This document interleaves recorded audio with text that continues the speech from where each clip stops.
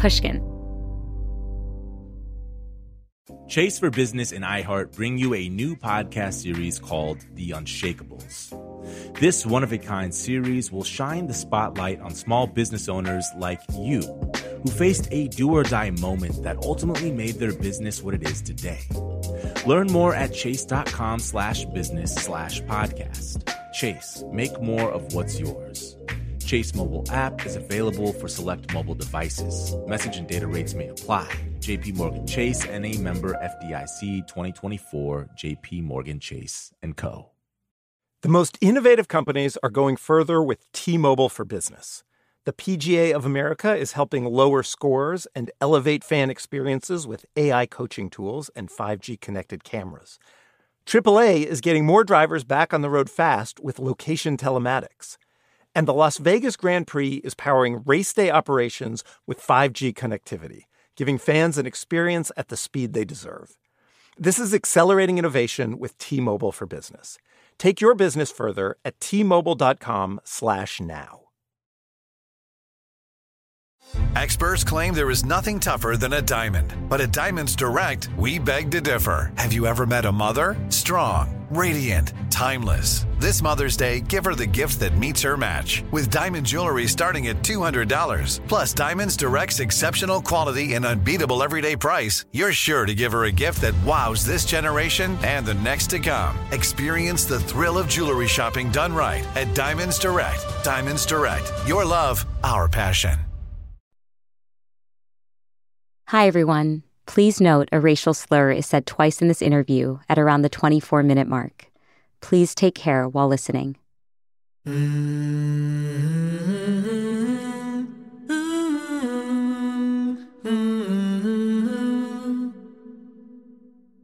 remember the knock at the door, and my parents opened the door, and 4 very tall white men were standing at the door. And I remember they had these yellow bands on their arms. And my thought then was, who are they?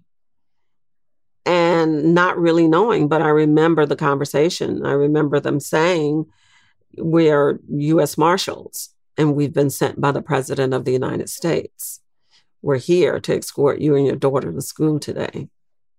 That's Ruby Bridges, an icon of the civil rights movement.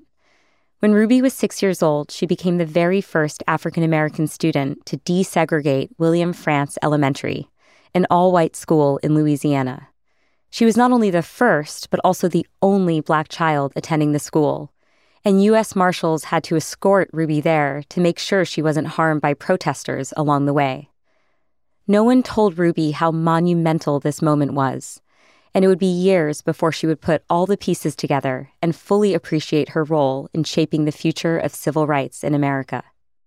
I thought that this was an incident that just happened in my community, on my street. That's what I thought. I wasn't aware that it was so important that it changed the face of education and that people around the country were familiar with it. I did not realize that my walk, my story was a part of a much bigger family, the civil rights family, the civil rights movement. On today's show, we hear the story of how 6-year-old Ruby Bridges changed the course of history. I'm Maya Shankar, and this is A Slight Change of Plans, a show about who we are and who we become in the face of a big change. Ruby Bridges was born in 1954, the same year the U.S. Supreme Court issued its landmark ruling in Brown v. Board of Education. Up until that point, public schools were allowed to segregate on the basis of race. But in Brown v. Board, the Supreme Court declared segregated schools to be inherently unequal and ruled that it was unconstitutional to racially segregate children in public schools. Despite this ruling, states in the South resisted the court's order, and segregation continued. But eventually, a federal judge ordered the New Orleans School Board to act. And after years of resistance, they finally initiated a plan to integrate 2 white schools, starting with students in the 1st grade. Still, the board did not make it easy. they introduced a number of new requirements just for Black students. One of these requirements was an entrance exam, and nearly 140 prospective first graders took the test. A handful of them passed, and Ruby Bridges was one of them. Ruby, the NAACP shows up at your doorstep in the summer to tell your parents that you've passed this test, and you're now allowed to attend William Frantz Elementary School. I'm wondering how your parents responded to this news. My mother was the one who really initiated this. And I think, for the most part, like most moms, they want, the best for their children. And not to say that my father didn't want that, but my father had just recently gotten out of the service where he fought in the Korean War in a segregated branch of the military. He felt like if you could be on the battlefield next to a white soldier fighting for the same country, and yet at the end of the day, if you lived, you couldn't go back to the same barracks together because he was Black and his counterpart was white. They couldn't eat in the same mess hall together. So he felt like, why send me to this integrated school facing all of the problems that could have happened because things wouldn't change anyway. And that's really how he felt. But I do believe that they were very excited that I'd passed the test. And, your mom eventually convinces your dad, who's on the fence, right? And they do decide to enroll you in William Frantz that fall. And, I know there were delays because of increased resistance from opposition, but you do end up having an enrollment date of November 14th, 1960. And the night before your first day, your mom tells you that you'll be joining a new school, but she doesn't tell you much more than that. No, and I grew up in an era where, you were seen and really not heard. I mean, we could not even be in the same room with adults when they were having grown-up conversation. It wasn't like they were going to sit me down and explain everything to me. It was only on a need-to-know basis. That's, how they felt. So the only thing they said is, Ruby, you're going to go to a new school today and you better behave. Now, I do remember taking the test, weeks before, but I wasn't privileged to what the test was about, what all of that meant. I just knew that I was going to be going to a new school. And like most kids, you're a little bit nervous when you have to switch schools because you're going to leave your old friends and and your teacher and the school that I had just gotten used to because I was only there for kindergarten. So that was it. And also, Ruby, you better behave. And that's what I was concentrating on, is behaving. I'm wondering, Ruby, if you can bring us back to that first morning when you were getting ready for your new school. Well, I remember that morning because I'd already had a first day. I'd had a first day the year before. And yet this first day was totally different.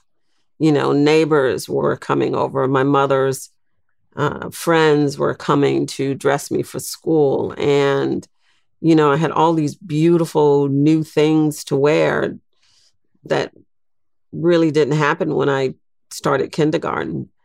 And it just seemed like the house was full of people. And it was all centered around me going to school. And so that in itself was very different. Did I feel special? Yes, I felt really special for some reason. As a matter of fact, in my tiny 6-year-old mind, remembering the test that I had taken and how excited everybody was about the test, I really thought that the reason why this was so different and so many people were excited and congratulating my parents and saying, oh my goodness, she's so smart. I really felt like, okay, that test must have been so important and no other kids could pass it, that now I am going from first grade straight to college. So I thought everybody was so excited because they just had never seen a 6-year-old go straight to college. And, but that's the imagination of a child and the innocence that protected me during that time. So I remember that back and forth. And then I remember the knock at the door. And my parents opened the door and 4 very tall white men were standing at the door. And I remember they had these yellow bands on their arms. And my thought then was, who are they? And not really knowing, but I remember the conversation. I remember them saying, we are U.S. Marshals, and we've been sent by the President of the United States.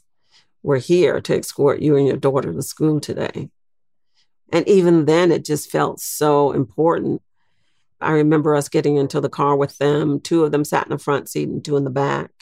My mom and I got into the car with them, and we started this very short drive to my new school.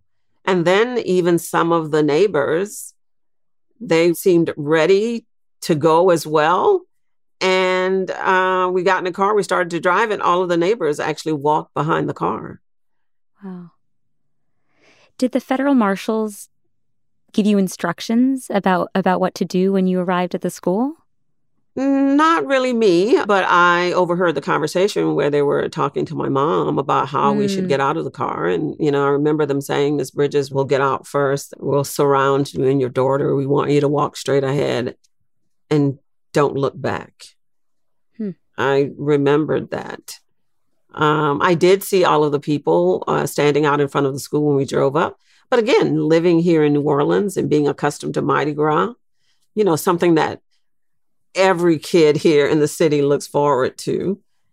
When I saw all of the people and I saw barricades, where the people were standing behind the barricades, I saw police officers on motorcycles and horseback. All of that actually happens during Mardi Gras. Because at any given time, you could be in your car and stumble into a parade, and you have to stay in your car and wait till the parade passes. So, I say that to say that I did not feel a need to be afraid. Ruby, I have this visual in my head, right? There's people protesting and screaming and rebelling against integration. And from what I understand, the community knew that there would be some schools that would need to integrate that day, but they didn't know which ones, right? So the parents in the school are finding out in real time that their children's school is the one that's being integrated. Is that right? Yes. The schools were kept secret. And so I guess what created the crowd that morning is parents showing up to bring their kids to school, but they waited outside to see if indeed it was going to be their school. And that school normally holds about 500 kids. Wow. So you can imagine all of the parents that were waiting around out in front of the school. And so finally, when I drove up, they knew it was their school. And so the minute I was escorted inside of the building, the federal marshals escorted my mom and I straight to the principal's office. And we went into the principal's office and took a seat where I was waiting to be assigned to a class. But the next thing that happened is all of those parents that had been waiting outside, they immediately rushed inside of the building. And as I was sitting there in the office with my mom, behind these glass windows, the federal marshals were standing right outside the door. So no one could actually come into the office, but they were passing the office and I could see them. And they would pass the window. And then, a few minutes later, I would see them come back by the window and there were kids with them. So that kept happening all morning, back and forth. And I watched that the whole day. Finally, the bell rang and the principal came into the office and she said, "School is dismissed. You can leave." And I remember thinking, wow, college is easy. Because nothing happened and I was expecting something to happen that day, but it didn't because parents went into every classroom. They pulled out every child and they never came back. Ruby, when you leave school on that first day and you head home with your mom with these federal marshals, what do you remember from that evening?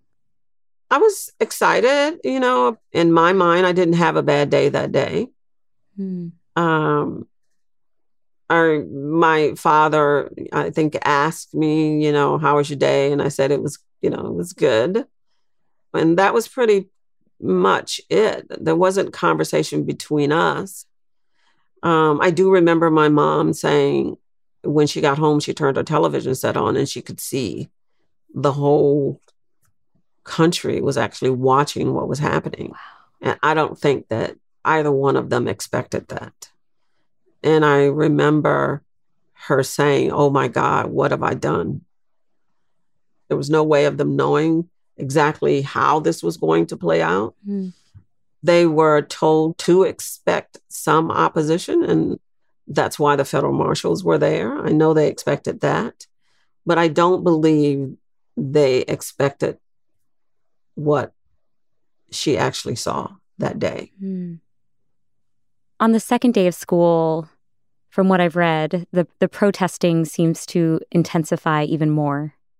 Absolutely, because after the first day, then the whole country knew which school it was. So people gathered forces.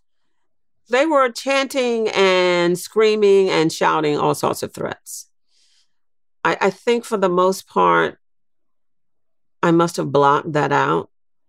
But definitely from photographs, from footage that I seen after the fact, they were chanting, "We're going to hang her. We're going to poison her."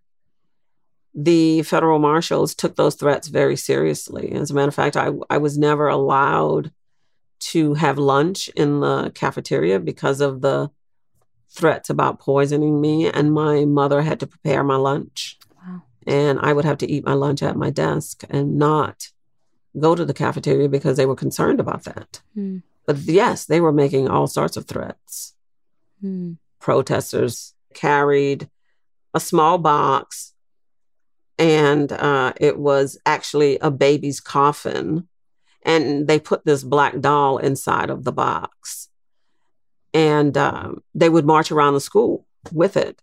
And so whenever I would see the box, that's what would really frighten me more than anything. I don't really remember being frightened of the crowd, but when I had to pass the box, I would have nightmares about the box. Mm. And when it comes to who's going to teach you, all of the white teachers at the school, which are all the teachers at the school, refuse to teach you, right? So there's a teacher from Boston, Mrs. Henry, who ends up being your teacher for the year. Well, teachers actually quit their jobs across the city, thinking that maybe their school was going to be integrated. I guess teachers who could afford to quit their jobs or maybe switch to other schools, they did that. The few teachers that remained in the school really did not want to have anything to do with me. Mm. Mrs. Henry had come from Boston because her husband was also in the military and he was stationed right outside of New Orleans. So she was looking for a teacher's position, had no idea that we were about to go into this integration process. Not that it mattered anything to her because she was accustomed to teaching on military bases where, they were kids of different nationalities and backgrounds. Mm. So she said that it really didn't matter to her what I looked like. I've heard her say that she asked if it was going to be an integrated school. And she said, they said yes. They didn't tell her, when you get here, yes, today it will be. So I met her on the second day. And I remember when I went into the building and it was so very quiet because, everybody was gone. Yeah. You could hear a pin drop when I walked up the stairs and our footsteps echoed in the hallways. And when I got to the top of the stairs, the principal said, "Your class is down the hall." And those federal marshals, they turned me around and they walked me down the hall and to the classroom. When I got there, the door opened and this woman stepped out and she said, "Hi, my name is Mrs. Henry. I'm your teacher." And I remember looking at her and thinking, she's white, because I had never seen a white teacher before. I had recently come from an all-Black school where everybody looked like me until this very day that the law was being implemented. And not to mention, when I looked at her, she looked exactly like the crowd outside. So I didn't really know how to receive her. I didn't know what she was going to be like. Everyone outside seemed really angry. But I remember her saying, come in and take a seat. And as I stood there, I looked inside of the classroom and there were nothing but empty desks. So immediately I remember thinking, well, my mom has brought me to school too early because nobody was in the building, let alone in that empty classroom. But, I went in and I took a seat. My mother sat in the back of the class and Mrs. Henry began to teach me. And right away, I liked her. She made me feel safe. I knew that she liked me, just the way she behaved. And she made school fun for me. I remember leaving, being excited about my first day with her. And as time went on, I began to see her as just another mom, my school mother, because it was always just her and I. And I knew that once I passed the crowd and got inside of the building, I knew I was going to have a great day. It was because of her. She showed me her heart. And I knew that she was different. Even though she looked like the people outside, she was different. And, the beauty of it all is that I made a friend at 6 years old that I am still friends with today. She's still alive and she's still my best friend. I read that Mrs. Henry would start each day with a hug, that she would sit side by side with you in your cozy corner of the room. And because federal marshals wouldn't let you go outside for recess, she would get really creative in the classroom, right? She'd move furniture around and just the two of you would do jumping jacks in place because you couldn't do physical ed. It was just so moving to hear about the way that she embraced this very complex role. Yes, we had our own little world in that room. That was our safe haven. I mean, you could hear them from the windows, screaming and chanting and shouting. And there were days when she would turn up and say, oh, we're going to have music today. And she'd turn this little music box up. But yes, everything we did in that classroom. I remember the very first field trip that I had was actually seeing my school building, because they would bring me up one flight of stairs every morning and down that same flight every afternoon. So I never had a chance to see the entire school. And one day that happened and she and the federal marshals just walked me around the whole school. And that was the day that I was able to go to the cafeteria. I was excited about that. I could still smell the food cooking because they were still cooking for the other teachers or maybe for any other students that would show up. So I would smell the food and it would remind me of what school was like at my old school, where, when the bell rang, we all ran to the cafeteria and had lunch together. And this school was different because that didn't happen. It was very different. And I was constantly trying to put the pieces together to figure out why this environment was so different. And did you ever ask Mrs. Henry directly, hey, what's going on here? Why am I the only kid in your class? No. And again, I think that goes back to the way I was raised. I do remember saying to her, Mrs. Henry, I hear kids, because later in the year, there were some white parents who tried to cross that same picket line to bring their kids to school. The principal would take the kids and she would hide them. So I would never see them and they would never see me. But every time I went into this coat closet to hang up my coat, I could hear them. And I would mention that to Mrs. Henry. I would say, Mrs. Henry, I hear kids. And Mrs. Henry would just ignore me. She wouldn't say anything. I later realized that Mrs. Henry wasn't just ignoring me.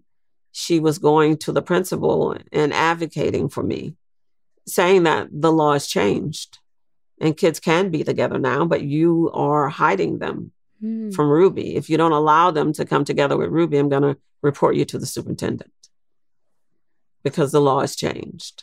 And so they made a decision that she could take me to where the kids were, but still the kids could not come into my classroom.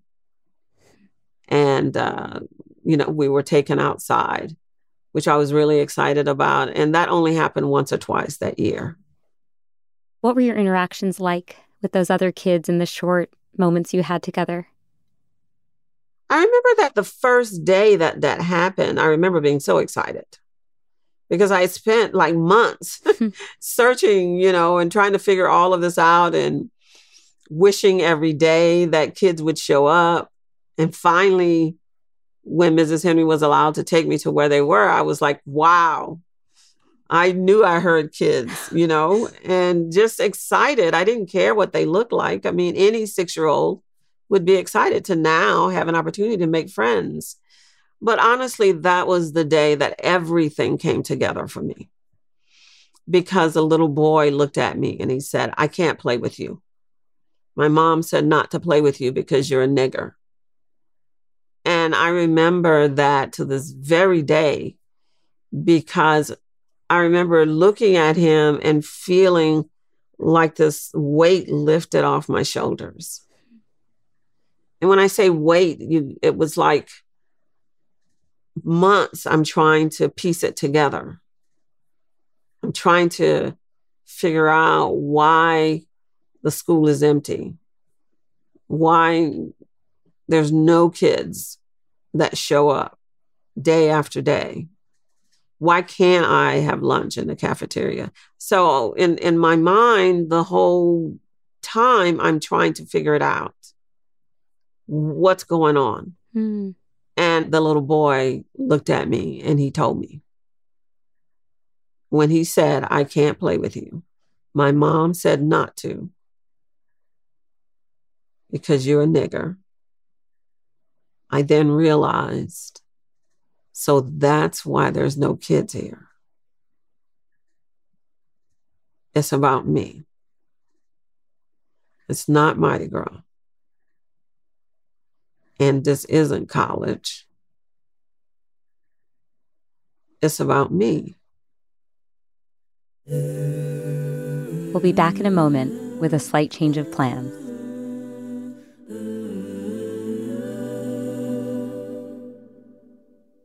Small business owners, this one's for you. Chase for Business and iHeart bring you a new podcast series called The Unshakables. This one-of-a-kind series will shine the spotlight on small business owners like you who faced a do-or-die moment that ultimately made their business what it is today. Join hosts Ben Walter, CEO of Chase for Business, and Tanya Nebo, a lawyer and business consultant, on these storytelling journeys of trials, tribulations, and triumphs that hinged on a single event, a split-second decision, or even a stroke of luck.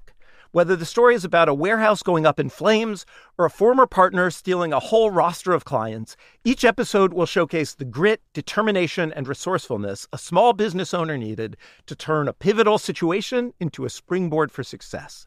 Listen to The Unshakables now and learn more at chase.com/business/podcast. Chase, make more of what's yours. Chase mobile app is available for select mobile devices. Message and data rates may apply. J.P. Morgan Chase Bank, N.A., member FDIC. Copyright 2024, J.P. Morgan Chase & Company. Should you send that email you wrote while you were mad? Probably not. Probiotics can't help with all of your gut decisions, but if your gut needs a little support, Ritual has your back. Food choices, stress, or travel can throw off your gut health. That's where Ritual comes in. They made a 3-in-1 supplement called Symbiotic Plus with clinically studied prebiotics, probiotics, and a postbiotic to support a balanced gut microbiome. I make sure to take my Symbiotic Plus every morning, and I always appreciate that it's in a single minty capsule. Ritual prioritizes sustainably sourced ingredients and lower carbon packaging for its products, which is another reason I feel good about taking Symbiotic Plus. There's no more shame in your gut game. Symbiotic Plus and Ritual are here to celebrate, not hide your insides. Get 25% off your first month for a limited time at ritual.com/slight. Start Ritual or add Symbiotic Plus to your subscription today. That's ritual.com/slight for 25% off. The most innovative companies are going further with T-Mobile for Business. The PGA of America is helping lower scores and elevate fan experiences with AI coaching tools and 5G connected cameras. AAA is getting more drivers back on the road fast with location telematics. And the Las Vegas Grand Prix is powering race day operations with 5G connectivity, giving fans an experience at the speed they deserve. This is accelerating innovation with T-Mobile for Business. Take your business further at T-Mobile.com/now.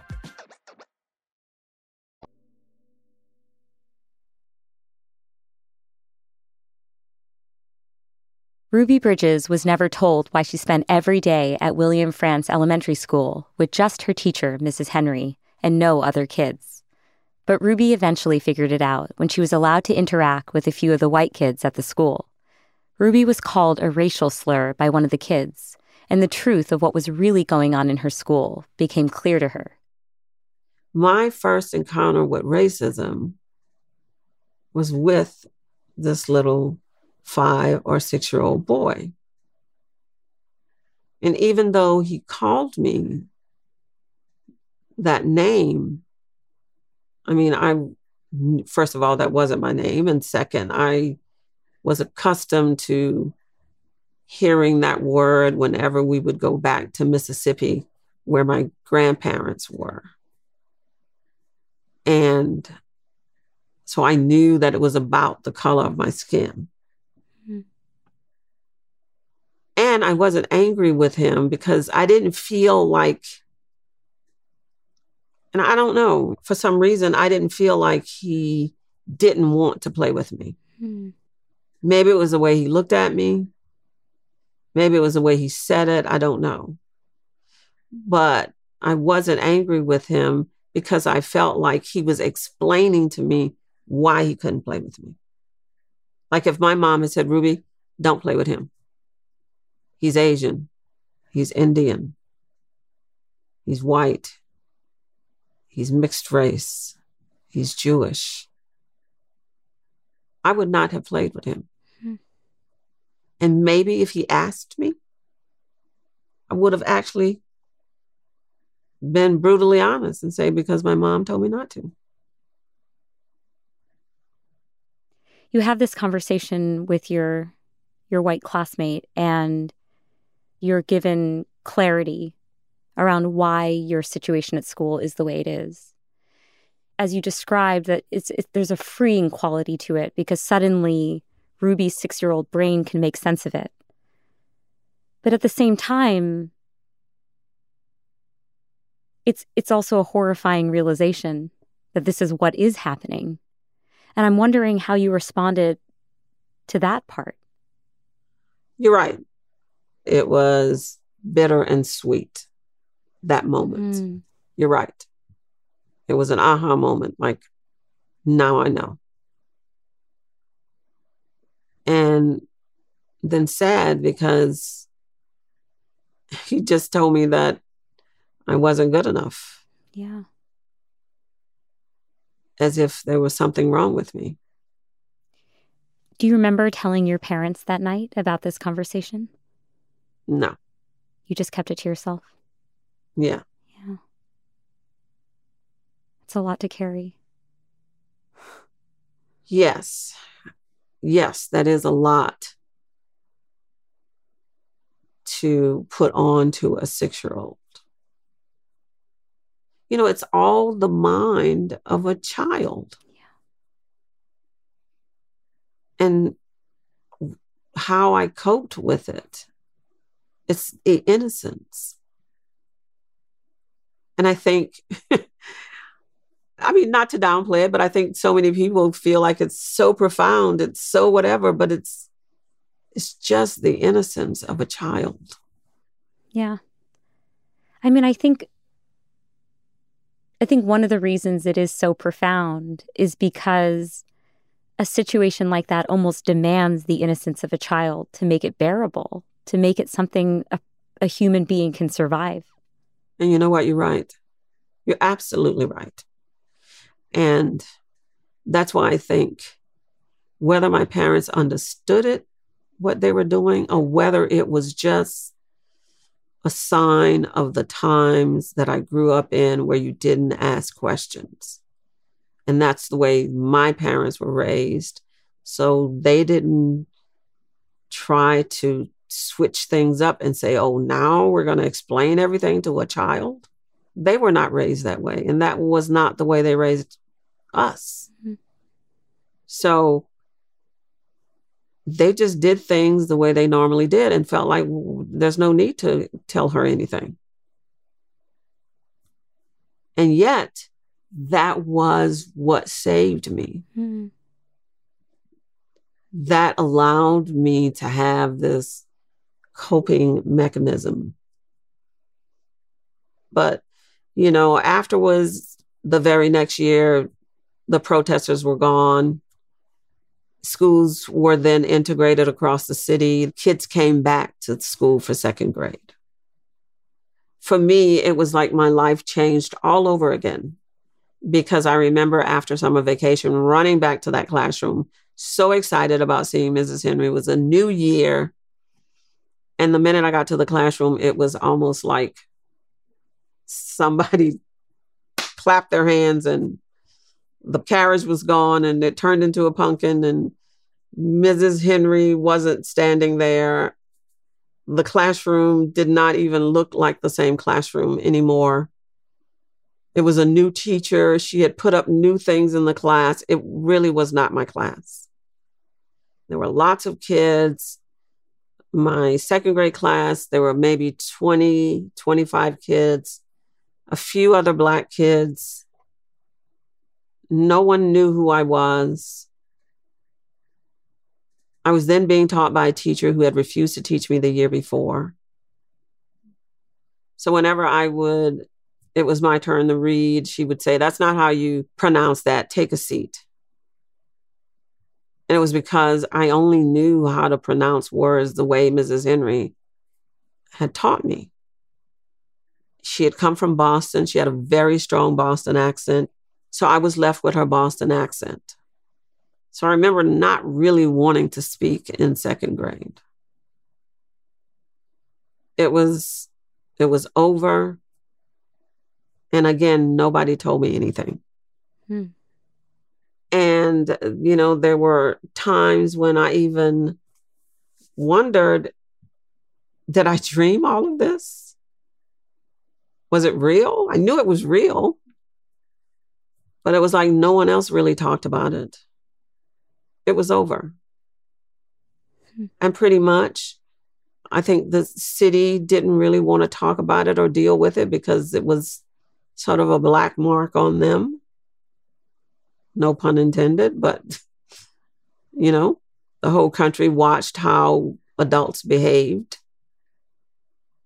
in front of a 6-year-old. So nobody really wanted to relive that. It wasn't like my parents really wanted to talk about it. It was too hard for them. And it really kind of had them at odds with each other for a while. And even though I had all these questions and nobody seemed to really want to talk about it, it wasn't like I could run back to school. Even in third grade, fourth grade, fifth grade, sixth, seventh, it wasn't like I could open up my history book and learn about that incident and learn about me. So how was I going to find out about myself in this incident? And when did you find out? I was about 17 when a reporter came to do an interview with me, and he showed me the Norman Rockwell painting. And for listeners, Ruby, you're referring to the Norman Rockwell painting called The Problem We All Live With, which immortalized your first day of school and shows you as a little girl walking to school with federal marshals surrounding you. Absolutely. He showed me the Norman Rockwell painting and said, "Do you know that this is you? This is you. It depicts your walk." And up until that moment, I didn't think anybody remembered or cared or that it even mattered. I thought that this was an incident that just happened in my community, on my street. That's what I thought. I wasn't aware that it was so important that it changed the face of education and that people around the country were familiar with it. Enough for this very famous artist to paint this amazing painting about.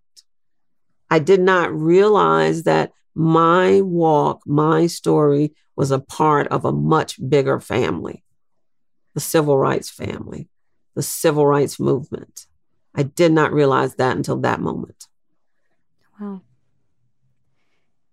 Just over 10 years ago, you ended up celebrating the 50th anniversary of your first day at William Frantz by visiting the Obama White House and sharing in this beautiful moment with President Obama when you both looked at the Norman Rockwell painting together. Do you mind sharing how that day came to be? So I was thinking, wouldn't it be cool to have that painting hung at the White House? I started enlisting people to, write letters. The Norman Rockwell Museum, I sit on their board. They were really excited about the idea. Mrs. Henry wrote a letter. The governor of Massachusetts, just different people. And we wrote and said, would you be willing to do this? And if any president was going to say yes, we knew it was going to be him. And he agreed. And so all of us was so thrilled. And then I did get an invitation to come and view it with him. And that was like the icing on the cake. So we went, and it was a closed meeting, only about a dozen people. So the door opens and he starts to head toward me, and everything changed. The fact that I felt like I was so poised and so cool about it, everything changed because my first thought was, it's like with Mrs. Henry. He's Black. There's a Black man walking toward me, and he is the President of the United States. That was just a whole nother group of feelings. And so he walked over to me, and just as my escort explained what was going to unfold, he turned and said, "President Obama, this is Ruby Bridges." And so I extended my hand and I said, "Mr. President, it is such an honor to meet you." And when I did that, he put both hands on his hips and he looked at me. He said, "Are you kidding me? I'm getting a hug." And he's like threw his arms around me and he leaned over on my shoulder and he whispered in my ear and he said, "I cannot begin to tell you what an honor it is to welcome you into this White House." And when he was whispering that in my ear, my head was on his shoulder. And I looked around the room, and those 12 people that were in the room, they all started to tear up and they were crying. And then when we went into his office and he started showing me around, and then finally there we were standing in front of the painting, he said, "It's fair to say that if it had not been for you all, I probably wouldn't be standing here today." And that's when it hit me that this moment wasn't really about me and him. It was about the time between us, all of the sacrifices and the lives lost all those people that died, the struggle, the whole movement, both Black and white, that's what it was.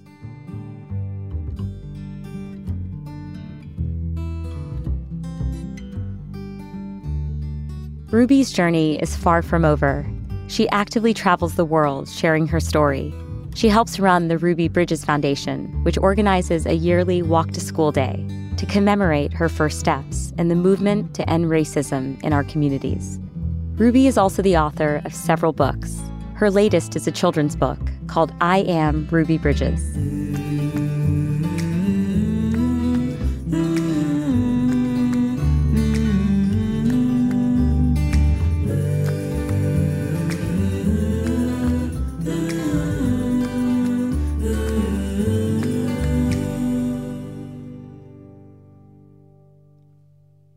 Hey, thanks so much for listening.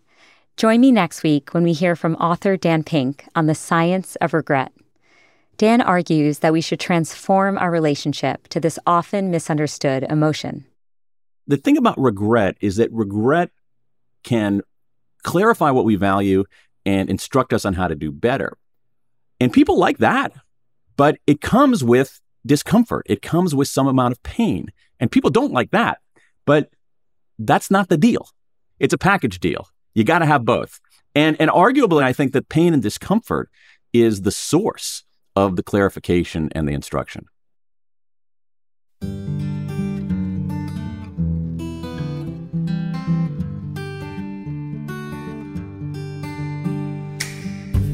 A Slight Change of Plans is created, written, and executive produced by me, Maya Shankar. The Slight Change family includes our senior producer, Tyler Green, our producer and fact-checker, Emily Rostek, our editors, Kate Parkinson Morgan and Jen Guerra, and our sound engineers, Ben Tolliday and Andrew Bastola. Luis Guerra wrote our delightful theme song, and Ginger Smith helped arrange the vocals. A Slight Change of Plans is a production of Pushkin Industries, so big thanks to everyone there. And of course, a very special thanks to Jimmy Lee. You can follow A Slight Change of Plans on Instagram at Dr. Maya Shankar. See you next week.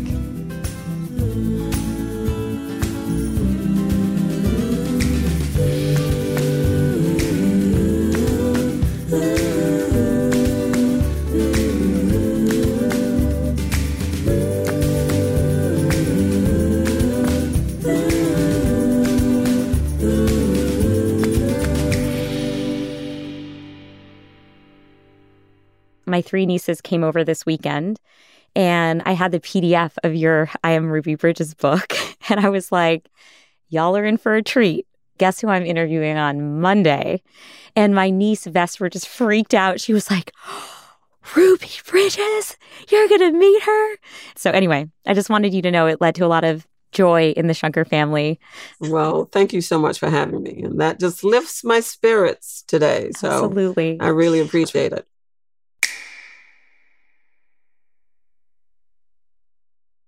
Are you looking for the perfect move-in ready home this spring season? Now's the time to buy at Fisher Homes. For a limited time only, enjoy below-market interest rates starting at 5.375% APR, 6.139% APR. With these exclusive lower rates, you can save hundreds on a move-in ready home and start enjoying the benefits of homeownership even faster. Schedule your personal tour with one of our new home specialists at FisherHomes.com and make this spring the season you find your perfect home sweet home. Financing provided by Victory Mortgage, LLC, NMLS 461249, Equal Housing Lender.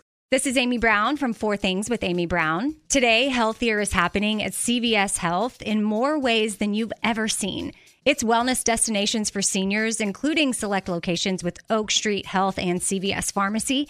It's doctors, nurses, pharmacists, and everyone in between offering quality care and support virtually, in person, and on the phone. It's in-home evaluations through Signify Health and meeting mental health needs through Aetna. And those are just a few of the ways that healthier is happening. To see more, visit cvshealth.com/healthier happens together. CVS Pharmacy, Oak Street Health, CVS Specialty, Signify Health, and Aetna are part of CVS Health. Eligibility and services vary by location and individual. Open a limited-time 11-month certificate at Kemba Financial Credit Union. At 5.25% APY, it's more than triple the national average, plus it's a safe and secure way to grow your money. Visit your local branch or kemba.org/cb for details. Offer expires May 31st, 2024. APY equals annual percentage yield. Restrictions apply. $500 minimum and $250,000 maximum deposit. Advantage status required. Comparison based on bank rate average. Federally insured by NCUA.